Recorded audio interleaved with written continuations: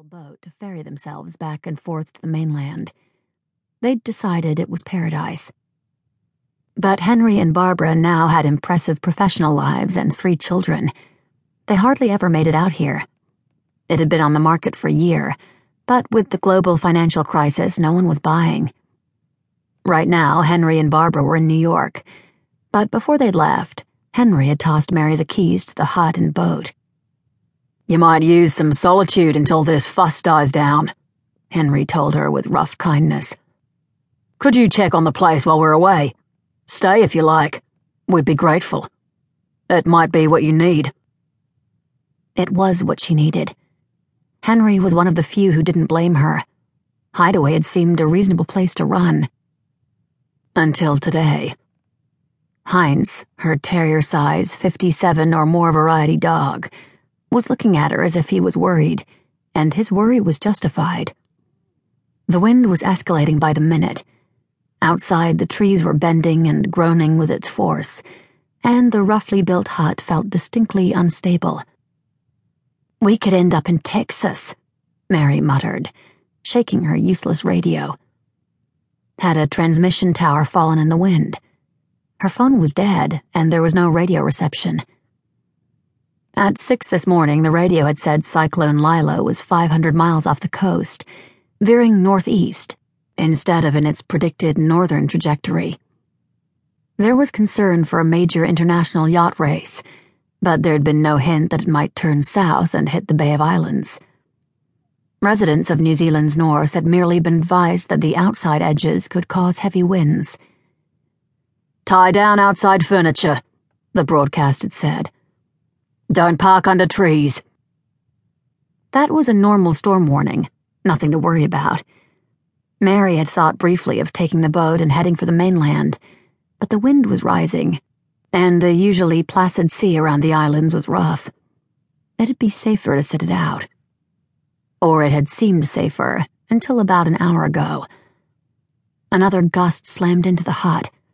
A sheet of iron ripped from the roof, and sleet swept inside.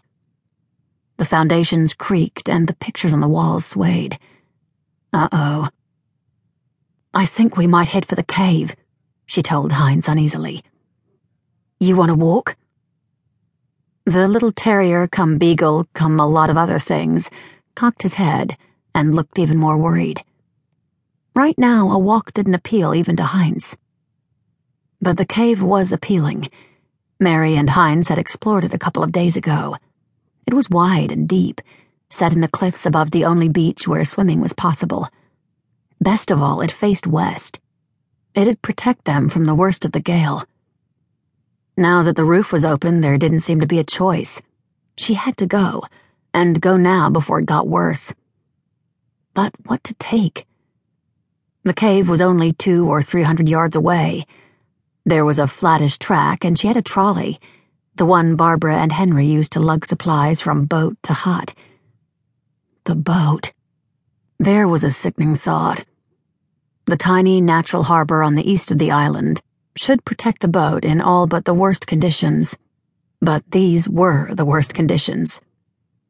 She had no communications, no boat. She was on her own. So what else was new?